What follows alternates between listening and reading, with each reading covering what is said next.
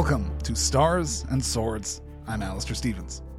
In this episode, we're going to conclude our festive journey through Narnia with chapters 15 through 17 inclusive of C.S. Lewis's The Lion, the Witch, and the Wardrobe. And since I promised, I'll throw in some festive listener questions as a New Year's Eve bonus. And I'm curious if you, dear listener, are at this point as eager as I am to jump ahead to the adult Pevensies running around Narnia as kings and queens.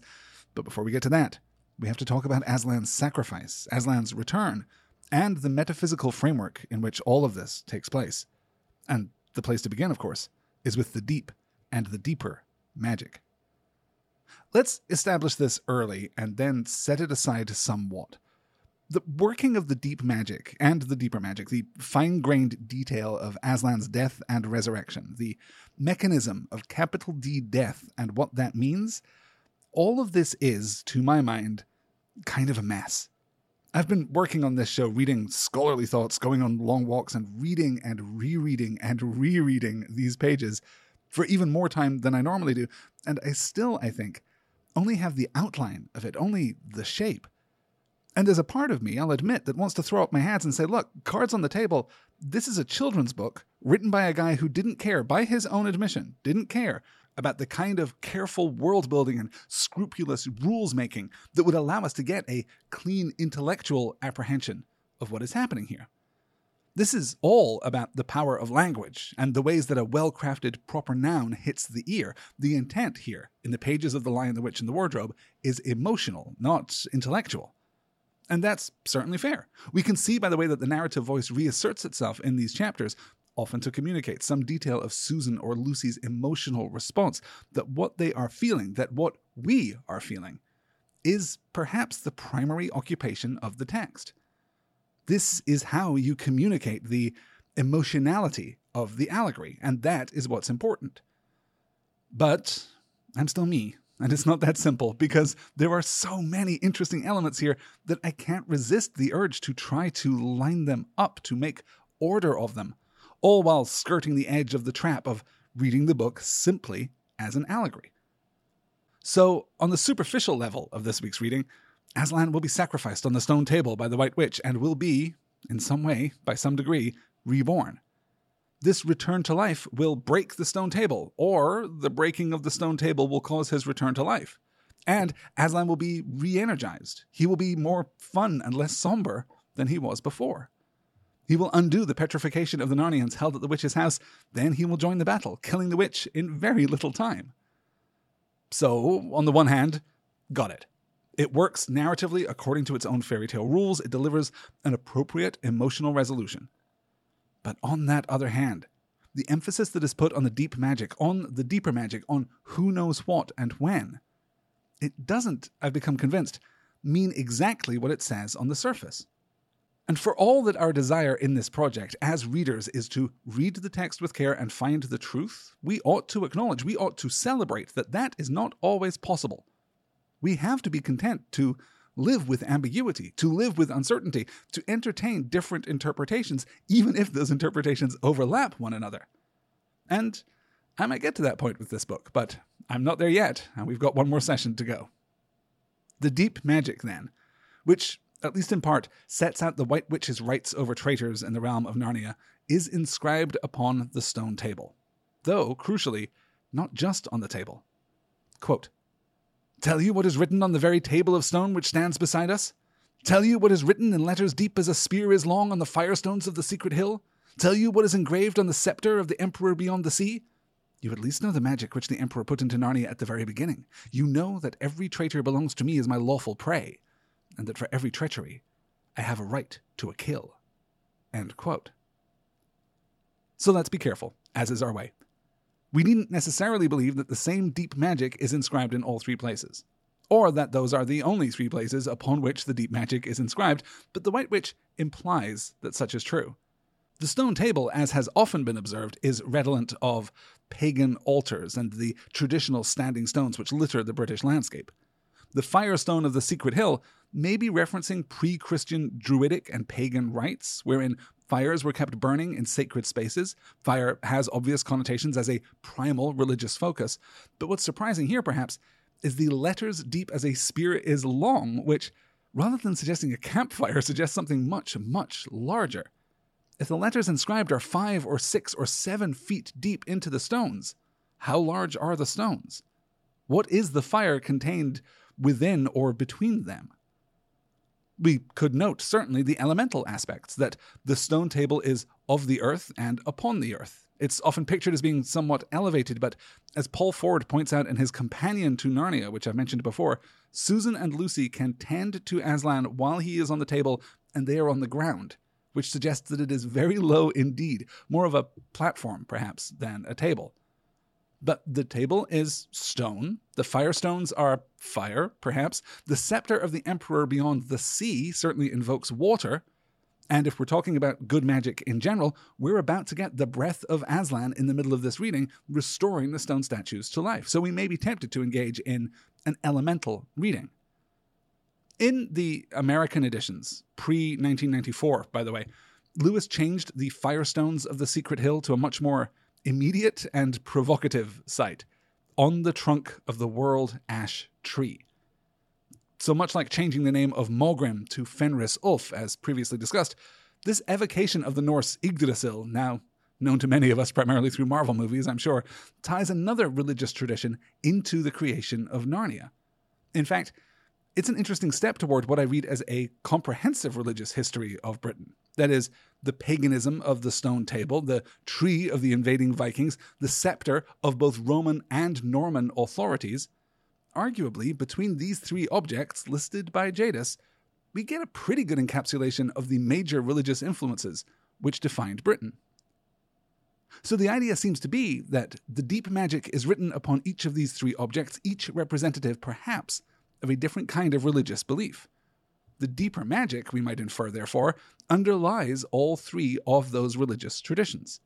Yes, there is a table for sacrifice in the pagan or perhaps Old Testament traditions. Yes, there is a site of ritual fire. Yes, there is a divine right of kings. But each of these beliefs is informed by or derived from the original deep magic, woven into Narnia at the moment of its making. This gets us awfully close to concepts of natural law. And you'll remember, I'm sure, the White Witch's rhetorical switch from magic to law when she claims Edmund from Aslan.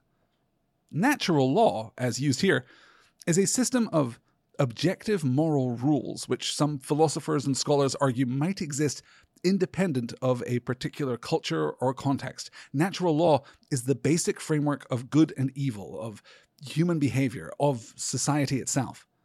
It is natural in the sense that it is a product of the underlying mechanisms of the world. And the existence of an objective, real, natural law is speculated about by Aristotle, by Cicero. It's referenced in both the Old and the New Testaments, and it becomes a major part of the development of the philosophy of politics. The reason in the American Declaration of Independence that, quote, we hold these truths to be self-evident, end quote, is that natural law is, by which I mean is held to be, is believed to be, objective and axiomatic. We can footnote here that the shift from magic to law justifies, even if it doesn't completely explain, the existential threat against Narnia if Aslan doesn't obey. Quote, all Narnia will be overturned and perish in fire and water. That is so fascinating. But I think that we can read it as a consequence of breaking natural law, particularly in the simultaneous clash of fire and water, right? These opposed forces which are not balancing each other any longer, but are instead mutually and simultaneously destructive. If the natural law can be understood as the unseen innate ordering of the world, then the breaking of the natural law would lead to this kind of chaos. We can also see, I think, a defense of natural law in the depiction of good and evil in Narnia, in the proper progress of the world. The White Witch's magic interrupts or interferes with the process of natural law, whereas the magic that we see from Aslan is restorative rather than transformative. The White Witch petrifies, changing and freezing the nature of the creature. Aslan restores. This suggests a fundamental belief in the goodness of the underlying system, at least on the part of the book. So far, so good. But we have one more fine line to draw in our attempt to understand these concepts, and it might be the most important, because you'll note that the right of the White Witch over traitors isn't the whole of the deep magic. She repeats 3 times that rhetorical structure: tell you what is written, tell you what is written on the very table of stone, tell you what is written in letters deep as a spear, tell you what is engraved on the scepter of the emperor beyond the sea, and then, crucially, switches to, you at least know the magic which the emperor put into Narnia at the very beginning. By implication, therefore, the deep magic isn't this specific magic that the emperor put into Narnia at the very beginning. These are different things. The White Witch is saying here, should I talk about the table magic? Should I talk about the Firestone magic, the scepter magic? Well, if not those, then at least you know about the traitor magic the emperor set up, right? And I find that to be a fascinating distinction.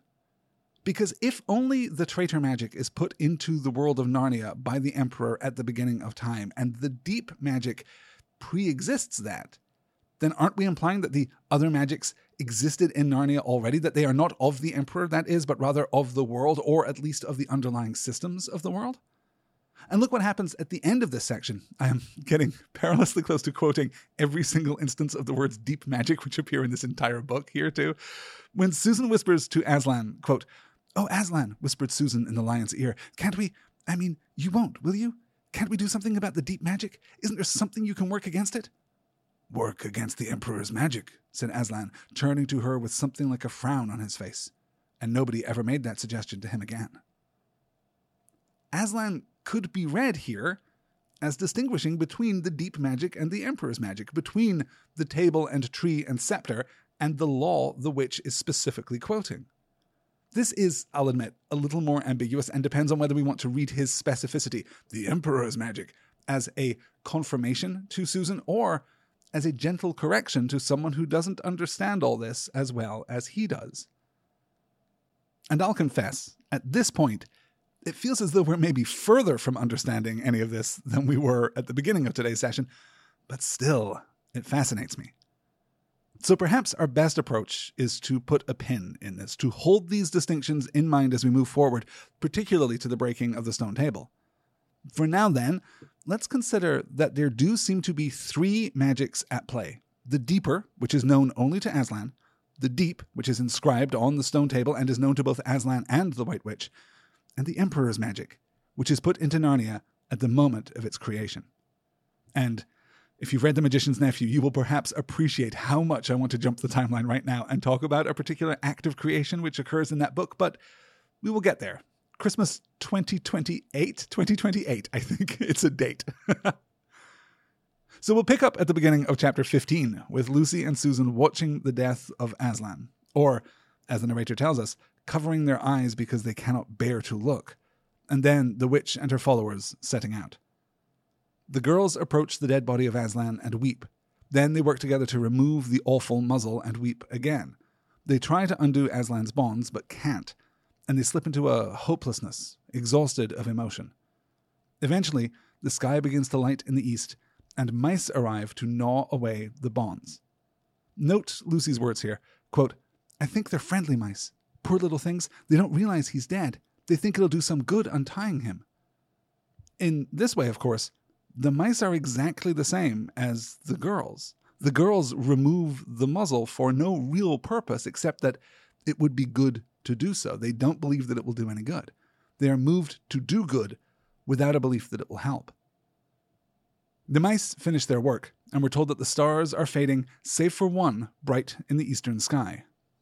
The girls move away from the table to look down on the waking world to the east. They can eventually see Cair Paravel, which is a gleam in the distance when Peter sees it in Aslan's company, so we might be interested in connecting Cair Paravel and the star currently hanging over it.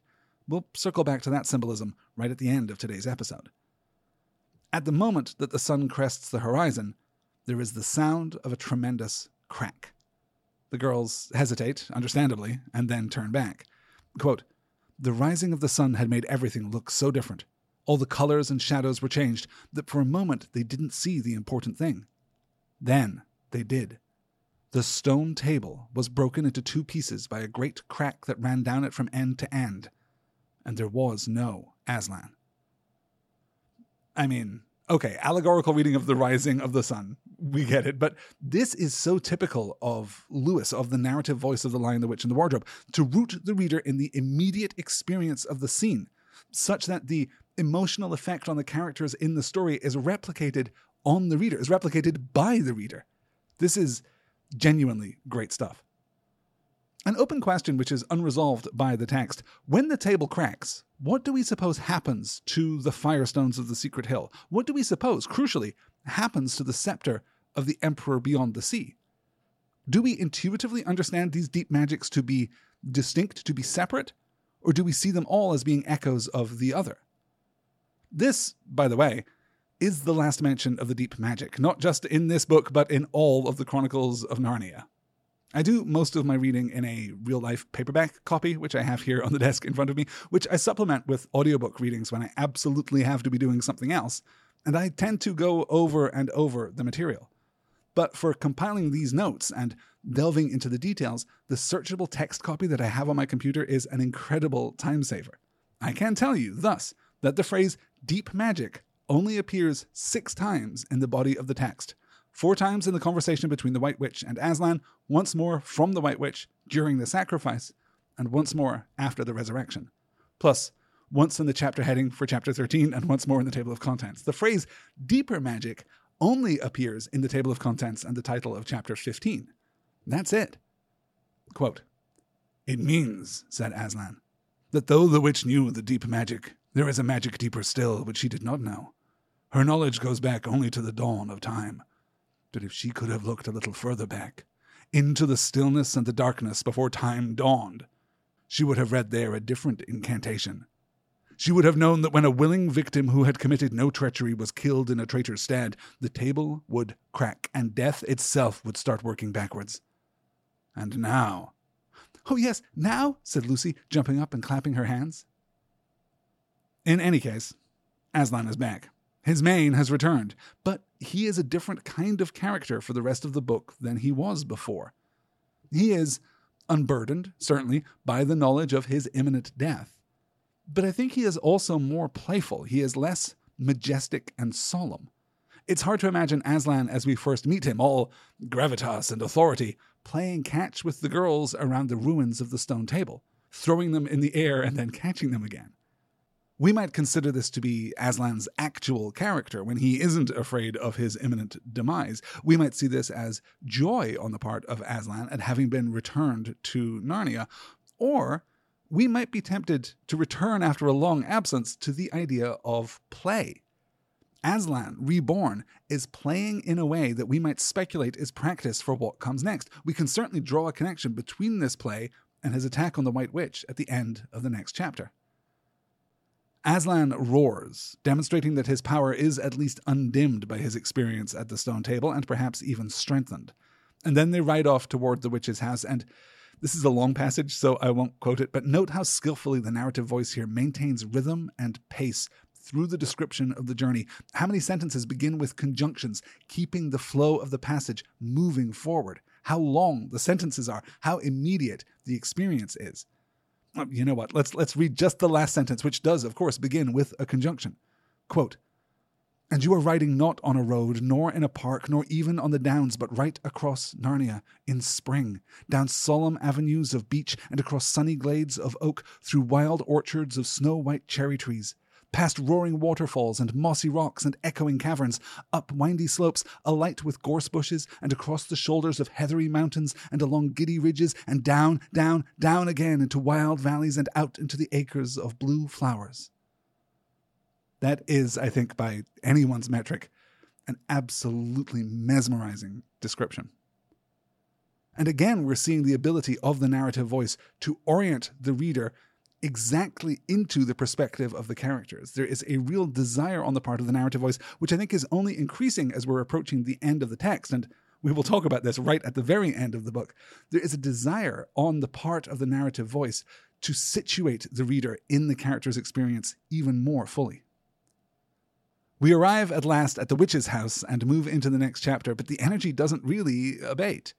We have Aslan breathing on the statues, and we get this charming description, quote, Then, without waiting a moment, he whisked around, almost as if he had been a cat chasing its tail, and breathed also on the stone dwarf, which, as you remember, was standing a few feet from the lion with his back to it.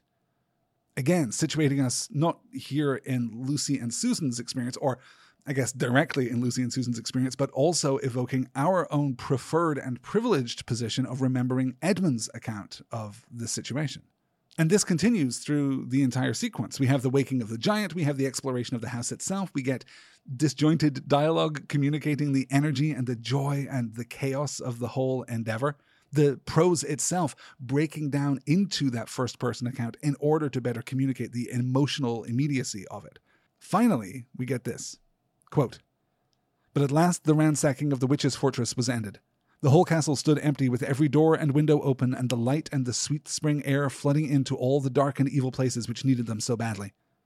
The whole crowd of liberated statues surged back into the courtyard, and then it was someone, Tumnus, I think, first said, 'But how are we going to get out?'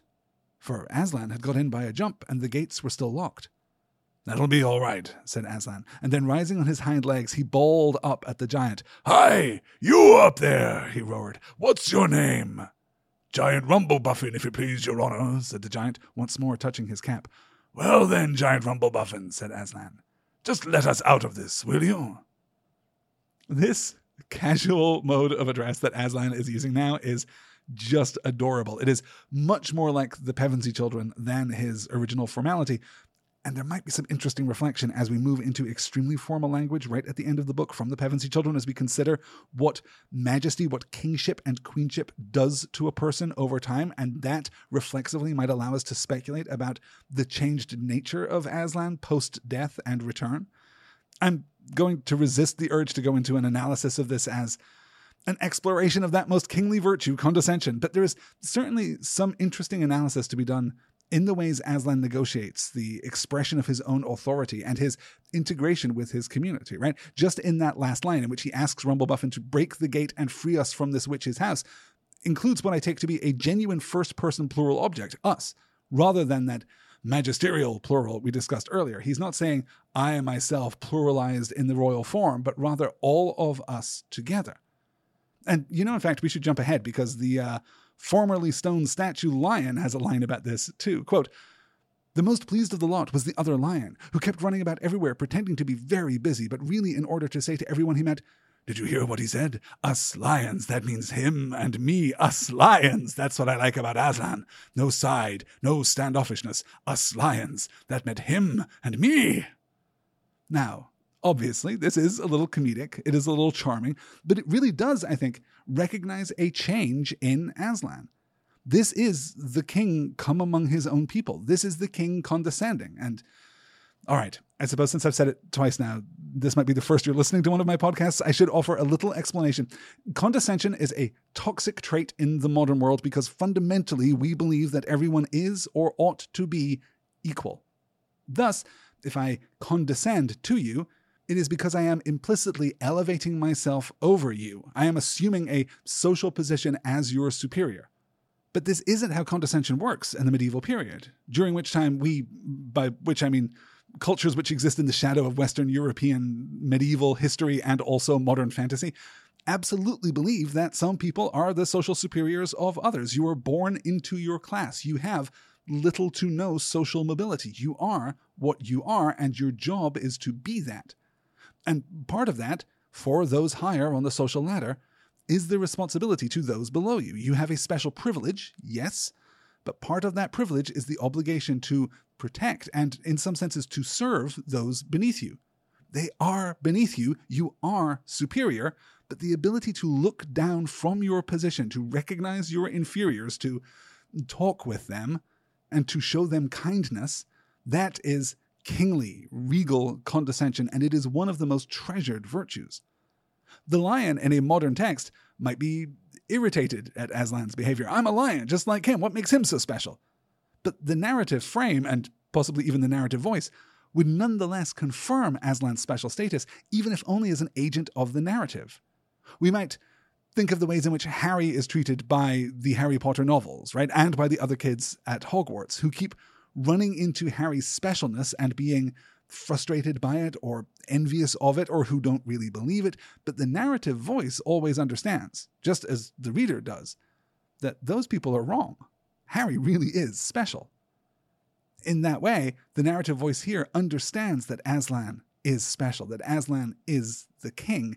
So I prefer to read this as a gentle mockery of the other lion reawoken from his petrified state. And we see, yes, condescension. If you believe in an ordered social hierarchy in which some people are better than others, and you probably shouldn't in the 21st century, but if you do, then condescension is necessarily an admirable virtue. We should note, too, here that Tumnus credits Rumblebuffin as being a part of one of the most respected giant families in Narnia. Even giants can be good if they choose to be. Well, I say choose. It's interesting that Tumnus aligns Rumblebuffin's goodness with the fact that his family holds tradition, which I think speaks to a fundamental conservatism that we've mentioned in this book before, and of which we will get a striking example before we're done. We'll circle back to that in just a little while. While we're thinking here, too, of all of these ideas of play and fun and excitement, I would be remiss if I didn't note Aslan's final call to action. Quote, "Our day's work is not yet over," he said, "and if the witch is to be finally defeated before bedtime, we must find the battle at once." End quote. Now, that notion, that the adventure must be completed before bedtime, the end of play, the resumption of normal domestic life, absolutely speaks, I believe, to this notion of Narnia as a place of play, as a place of imagination.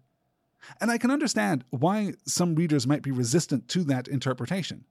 You know, it's funny because I'm thinking now of notions of what we consider narratively real and where each of us might draw that line. And I'm thinking of suspension of disbelief and the investment of belief, which are going to be major themes as we move into the next book that we're going to discuss here on Stars and Swords. So maybe we'll hold off on some of this until we have a good counterexample, a good range of counterexamples, in fact, and parenthetically return to Narnia during the next series. More about that at the end of today's show. Onward then to the battle. Things look grim for Peter's forces, and the White Witch is in the middle of the brawl, though Lucy's account notes that she is not using her wand currently, but is instead battling Peter with her stone knife, the same knife, we might infer, that she used at the stone table to kill Aslan. We'll learn why this is her weapon of choice at the beginning of the next chapter, weapon of necessity, I suppose, but focusing on the why of the knife is to overlook its power as a symbol. Peter is in trouble. He is facing the weapon that we have already seen put to terrible use. And just as things seem at their darkest, just at that moment of direst exigency, Aslan pounces on the witch and kills her. And it is rare that we get to see in fiction a Tolkienian eucatastrophe from the perspective of the intercessory force, or at least very close to the intercessory force. But here we are. And here, with the pounce of Aslan and the rolling around with the witch, we see the echo of his play with the girls back at the stone table. Play prepares us for the moment of real need. It is not real, but it has real consequence. We learn at the beginning of the final chapter, I know, that Edmund was the one who broke the White Witch's wand, having, as Peter says in his accounts, the sense to go for the wand rather than the witch like everyone else. So, obviously, we have the primary eucatastrophe here, that if Edmund had not fallen under the witch's spell, he might not have had the necessary insight that the wand is the means of the witch's petrification magic, as practiced at the Christmas Feast of the Woodland Animals. Even this evil, in the end, is turned to good. Lucy gives Edmund the cordial, and we see, after a little time, that it doesn't just heal him of his injuries, but also this stain on his heart, this wickedness. Quote, "When at last she was free to come back to Edmund, she found him standing on his feet and not only healed of his wounds, but looking better than she had seen him look, for ages. In fact, ever since his first term at that horrid school, which was where he had begun to go wrong. He had become his real old self again, and could look you in the face. And there on the field of battle, Aslan made him a knight." And there's a lot that we might make of the curative power of this cordial, but we would have to be careful, I think. We would have to take pains to distinguish the healing power of the cordial from the healing power of forgiveness and redemption. What shadow still on his heart is Edmund carrying into this final battle after being forgiven by Aslan? What are we to make of the suggestion that if he learned of Aslan's consequence, that it would be dire indeed, that the burden, the emotional burden on Edmund would be unkind, if not unforgivable. This is one of the few emotional notes in particularly this part of the book that has never really sat well with me. I don't know why we are calling out that Edmund ought to be protected from the truth, because forgiveness is forgiveness, and if it is incomplete, then it isn't real forgiveness in the first place. Redemption is redemption, and if it is incomplete, then it isn't real redemption either. Either Edmund would understand what had happened and could empathize with Aslan for it, or he isn't truly whole again.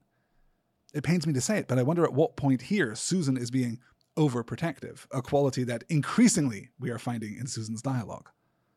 From there, we rush onward to our destination, and the narrative voice continues this upward swing into heightened oratory.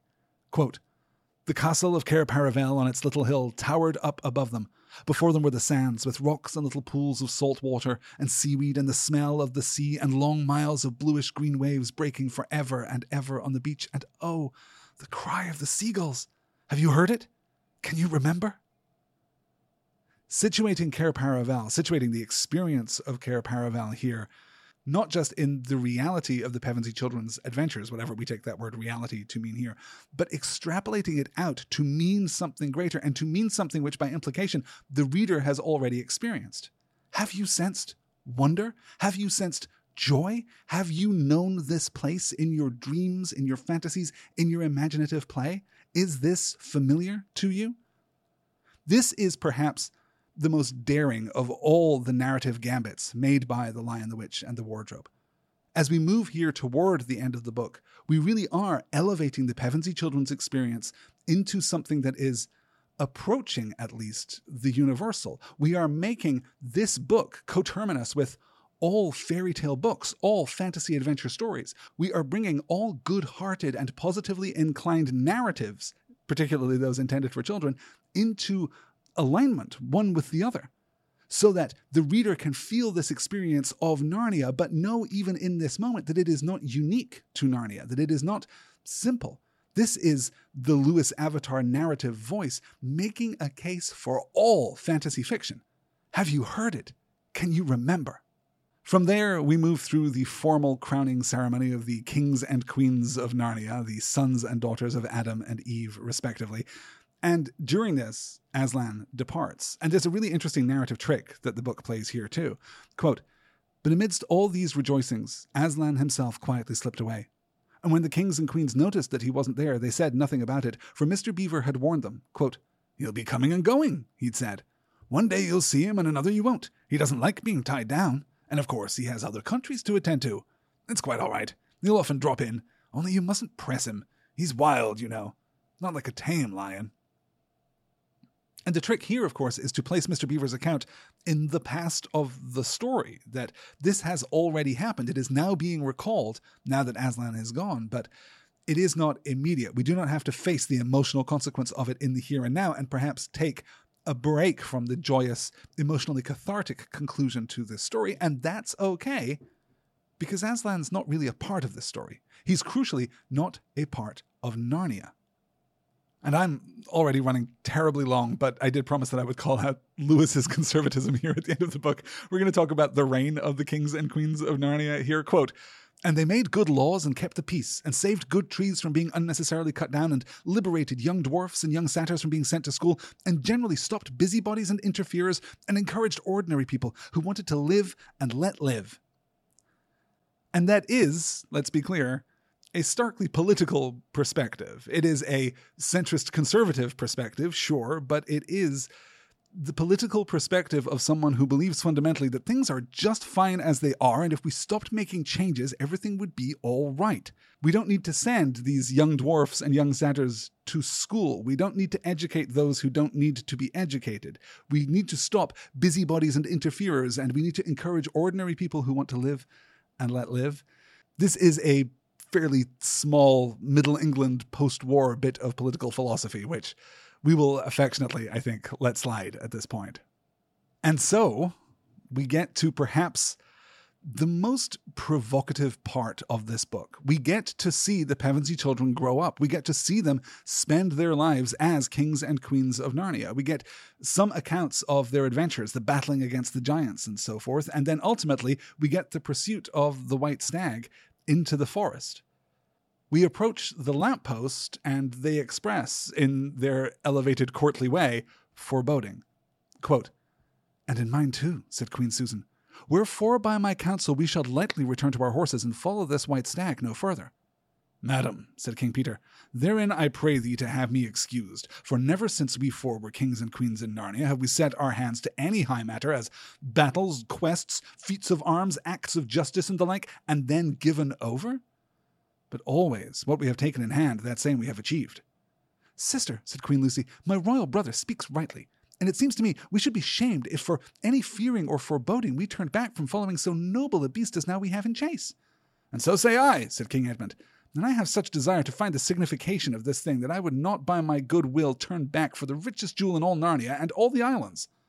"Then in the name of Aslan," said Queen Susan, "if you will all have it so, let us go on and take the adventure that shall fall to us." Susan is often presented as being the least Narnian of the four children, but here we get definitive proof that that is not the case, that it is her caution, it is her desire to protect her siblings, to, in some sense, speak with her mother's voice, that causes her to hesitate. It might not be too difficult to imagine a version of this scene where Susan is the one who advocates investigating the lamppost and, by extension, returning to the real world from Narnia, but here, she feels the same foreboding as the others and doesn't want to proceed. Peter, though, is the one who responds that they have never set themselves a goal that they have failed to accomplish, and so they won't turn around no matter what. And then we're back in the real world. Mrs. Macready is still in the passage. No time has passed. It is easy to read this as a terrible burden upon the children, that they have grown, that they have moved through adolescence, that they have fought and conquered and become more than they were. They have become, in some sense, as the narrative tells us, their true selves. And now here they are again. Awkward children sequestered in the countryside to hide from the dangers of a terrible war, left to face deprivation and hardship and, worst of all perhaps, mundanity. Randall Munroe, the author of the excellent webcomic XKCD, once published a 5-panel comic in which in the first panel our hero is pulled through a magical portal into a fantasy realm. He saves the kingdom and, as we are told, learns self-confidence, then returns home. And in the last panel, he is holding the ring given to him to remember the fantasy realm, and he says, "Well, I guess I spent the rest of my life pretending that this didn't happen, or knowing that everyone I love suspects I'm crazy. This'll be a fun 70 years. But this isn't, crucially, what happens to the Pevensey children. A point that is absolutely confirmed by the professor at the end of the book. Narnia, he says, is not to be taken as a real place. The growing up that the children did is not the same as growing up in the real world. They have learned lessons. They have play-acted the part. And what they have done will always be a part of them, as we learn from the repeated line, once a king or queen of Narnia, always a king or queen of Narnia. Yes, you have been changed, and that change will be a part of you, but it is not the same. And it's tempting, perhaps, to push back against this as readers, because as readers, we want Narnia to be real. We've just spent 150 pages invested in this place. We want to believe that the story that we have read, that the belief that we have invested, in some sense, matters. And it does, because Narnia is magic. It doesn't matter that it isn't real, because the magic is still with us. The children, as kings and queens of Narnia, aren't really what they will grow into in the real world. King Peter the Magnificent is a part of Peter, but not the whole. The same for King Edmund the Just, Queen Susan the Gentle, Queen Lucy the Valiant. The desire to distill the world into what is real and what is not, and thereafter to believe that only the real matters, is reductive. And it's contrary to the desire of the text, which isn't, of course, in this last act, talking to the Pevensey children, but it is talking to you, it is talking to us, it is talking to the readers of this book who have also just experienced an adventure that has changed us. And now, we too are about to be returned to the real world. To suggest that Narnia doesn't matter to the Pevensey children because it isn't real is to suggest that The Lion, the Witch, and the Wardrobe doesn't matter to us for the same reason. But it does, Fantasy and fairy tale, play and make-believe, these things have a stronger hold on our spirits than might first be thought. And though I poke gentle fun at Lewis's conservatism, having the professor, this figure of authority, of rationality, not only speak in the defense of Narnia, but to actively encourage the children, not to lose themselves in the pursuit of Narnia, because that won't work, but to be open to returning someday. It is among the most powerful arguments in favor of fantasy fiction that I've ever read. And that, though the narrative voice tells us that this is only the beginning of the adventures in Narnia, is the end. Before we wrap up, though, because I promised that this would be a Q&A session before my schedule got completely out of control, and I am at least a man of my word, let us answer some listener questions. You can always get in touch with me by emailing starsandswordspod@gmail.com or joining the Discord chat by going to patreon.com/nextword. So let's get to our first question. This comes to us from Eric from the Discord, who writes, how is Father Christmas not something that seems human but is not? Perhaps he is parallel in a way to Tom Bombadil, allied with but orthogonal to the Emperor Beyond the Sea, coming into being before the creation of Narnia itself. Although, unlike Tom Bombadil, I would say that Narnia is not his home. He visits it from some realm beyond, just like he visits Earth. Now, Eric, this is fascinating, and I suppose it absolutely depends on how we parse that line, right? That introductory line of Father Christmas. Quote, everyone knew him because, though you see people of his sort only in Narnia, you see pictures of them and hear them talked about even in our world, the world on this side of the wardrobe door. But when you really see them in Narnia, it is rather different. End quote. So this is tricky, right? The you see people of his sort only in Narnia could be taken to mean this is where people like Father Christmas really exist, or it can be taken as people like Father Christmas can only be seen when they are in Narnia because of a special property of Narnia rather than a special property of the person or the mythic figure. Is this Father Christmas's home in some sense, or is it a property of this world that it reveals things otherwise left unseen? Either, I think, is possible, and certainly in his criticism of Lewis's book, Professor Tolkien took it to be the former, which is why he found Lewis's world building to be so disjointed and dissatisfying.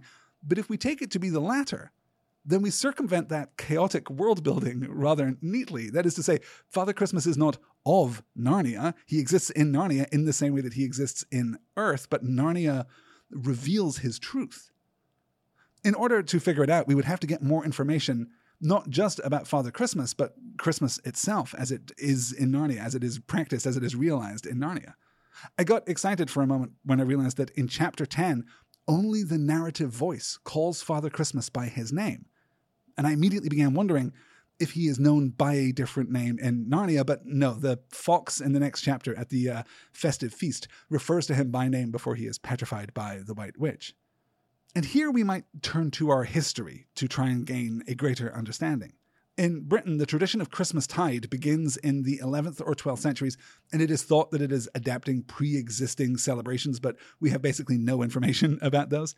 But the spirit of Christmas isn't embodied until the 15th century in the character, rather charmingly, of Sir Christmas.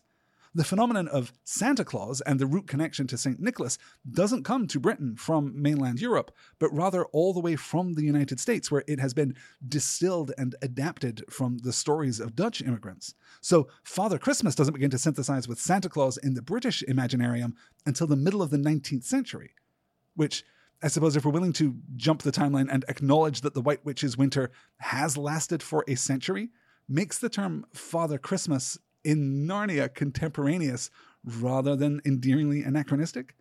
Though the truth is that I think Lewis's brand of mid-century Oxfordian conservatism would probably use Father Christmas by default, just as Tolkien did, of course, in his letters from Father Christmas that he wrote to his children. And a quick plug here, if you've never read those, you should. I mention this to loop back around to the question of Father Christmas's correlation to Tom Bombadil. And yes, I think there's something really interesting there. If we look at Father Christmas's own relationship, not, I think, with the Emperor Beyond the Sea per se, but with Christmas itself. Father Christmas springs from the same origin in a sense, right? But is a different interpretation that is slowly being left behind by the narrative frame of social progress. In much the same way, Tom Bombadil, we might speculate, springs into the world by that same creative phenomenon that causes the world in the first place, but is left behind by the march of history. Neither Father Christmas nor Tom Bombadil seems unhappy at the way this occurs, because part of what defines them is a satisfaction with their own domain and with their own purpose. So in that way, Eric, yes, I think you have got something there. I do. That said, we're possibly overlooking the significance of Father Christmas as a counterpoint to the White Witch. Father Christmas comes once a year, comes, in fact, in a practically infinitesimal, vanishing moment of presence and presence. In this way, Father Christmas is perhaps the ultimate example of Christmas's limited temporality, right? Christmas does not last. It is a thing which, by definition, cannot last. And the presence of Father Christmas in the real world lasts the least. Perhaps we can make something of that within the frame of Narnia, that time has paused for the duration of the White Witch's winter. It is now beginning to move again thanks to the presence of Aslan. Perhaps Father Christmas's time with the Pevensey children is a function of that still slowed passage of time, right? That he gets to spend time with them because things go more slowly in Narnia, or at least go more slowly in this, the tail end of the White Witch's enchantment. Perhaps time just doesn't have the same rules as we might expect in Narnia as it does on Earth. In any case, Father Christmas can then be taken as a robust counterpoint to the White Witch herself, a force of joyous and fleeting immediacy versus a force of constant and unyielding stasis, whether we interpret that stasis as her unending winter or the petrification of the creatures of Narnia. And in this way, Eric, I think we really do see a commonality between Father Christmas and Tom Bombadil. They are both immediate, they are both active, they are gentle, and they have no ambition beyond their existing domain. And in that way, they are both counterpoints against the major antagonists of their fantasy worlds. So, yes, I think so. I don't know if that meaningfully answers your question, Eric, but I hope we will pick up any outstanding thoughts over on the Discord. Thank you so much for getting in touch.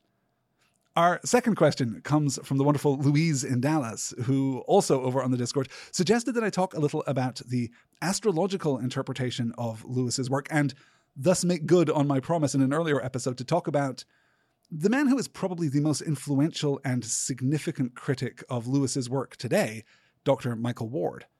In particular, Louise writes, quote, "Jupiter is for the Lion, the Witch, and the Wardrobe, and I think the idea of a celebratory Jupiter fits in very well with Father Christmas," end quote.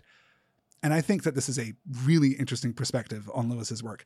It's one that lies a little bit outside of my areas of expertise in 2 or 3 different axes. The overlapping part of this Venn diagram is a sliver, honestly. But I've enjoyed reading and learning, as always. I can't really summarize Ward's book here, which is called Planet Narnia, The Seven Heavens and the Imagination of C.S. Lewis. The link to that will be in the show notes. But the basic principle is this. Lewis is interested throughout his life in medieval cosmology and in astrological symbolism. That is, the impact of the 7 quote-unquote planets which orbit Earth, right? Mercury, Venus, Mars, Jupiter, and Saturn, plus the Sun and the Moon. And the Chronicles of Narnia can be presented as though they are in alignment with those celestial bodies, at least per Ward.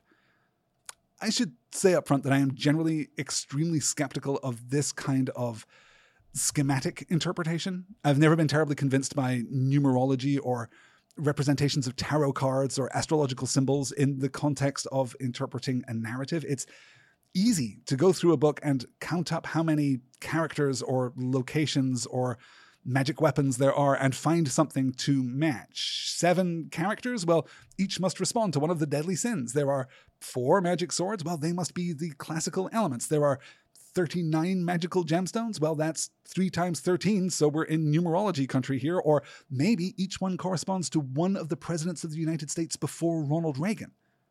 Which is to say that I need more than red thread on a corkboard to make this systemic, schematic approach compelling. And Ward, in his defense, does the legwork. He mostly cites Lewis's ongoing fascination with medieval cosmology, and he quotes Donne at the end of his first chapter, which is a strong way of securing my interest, I must admit.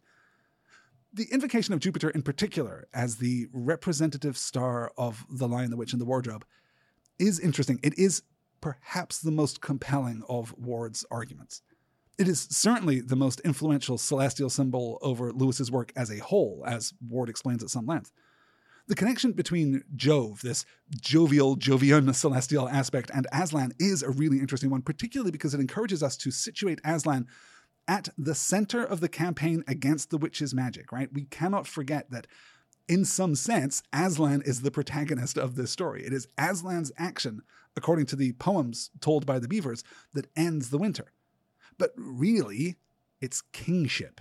It's the role of Aslan as king of beasts, the role of Aslan as a king, if not, crucially, a king of Narnia, neither in the mode of Peter and Edmund nor in any other mode.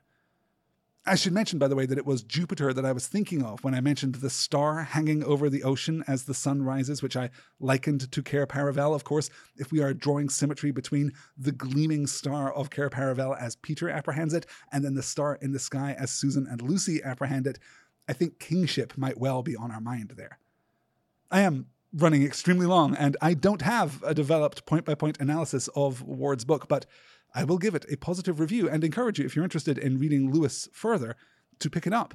I plan on reading it in more detail this spring, so if you have thoughts, bring them over to the Discord. And, if you guys would be interested in reading Planet Narnia or something like it as a part of this series, then let me know, because I've conceived this show to be oriented around fiction, but I read a lot of academic writing too. And if you would be interested either in breaking down a particular book and looking at how the arguments are constructed, how we build analytical discourse between books, or if you're perhaps interested in looking at the classics of the form to get a good critical foundation, then I see no reason that we couldn't do that too. Maybe in a book club format over on the Discord, maybe live discussions, I don't know. Get in touch with your thoughts if that kind of thing would be of interest to you. Thank you so much, Louise, for getting in touch. I hope we'll be able to talk further on the Discord about the contents of Michael Ward's book.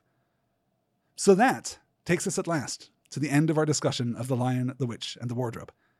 Next week, in the first episode of 2024, we're going to get underway with our second season, and I am thrilled, I am surprised, frankly, to announce that the Patreon voters have chosen Rabbits, a 2021 novel by podcaster and filmmaker Terry Miles.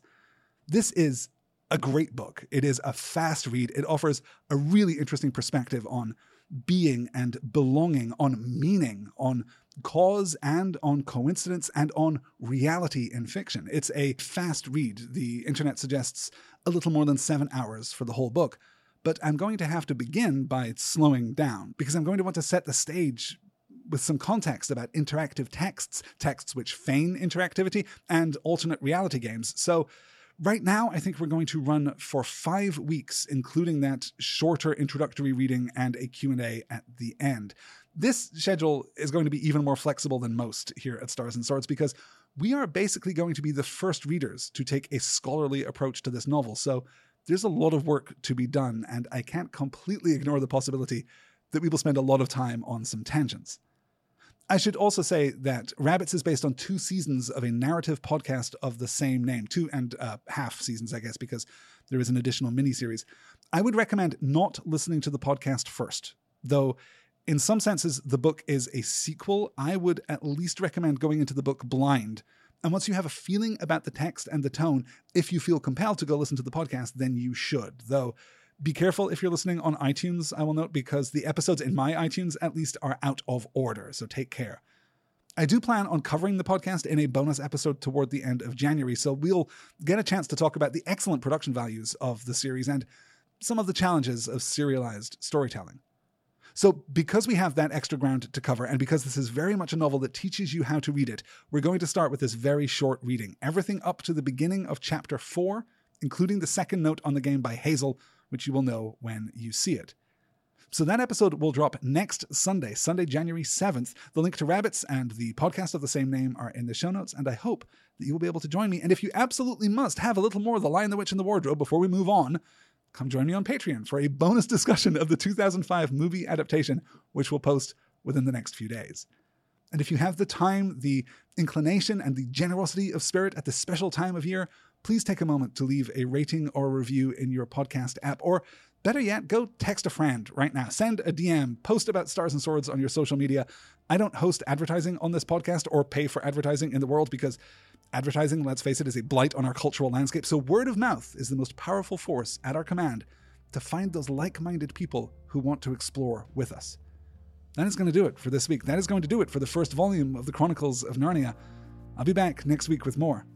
And so, for a time, it looked as if all the adventures were coming to an end. But that was not to be. Thanks for listening, and Happy New Year.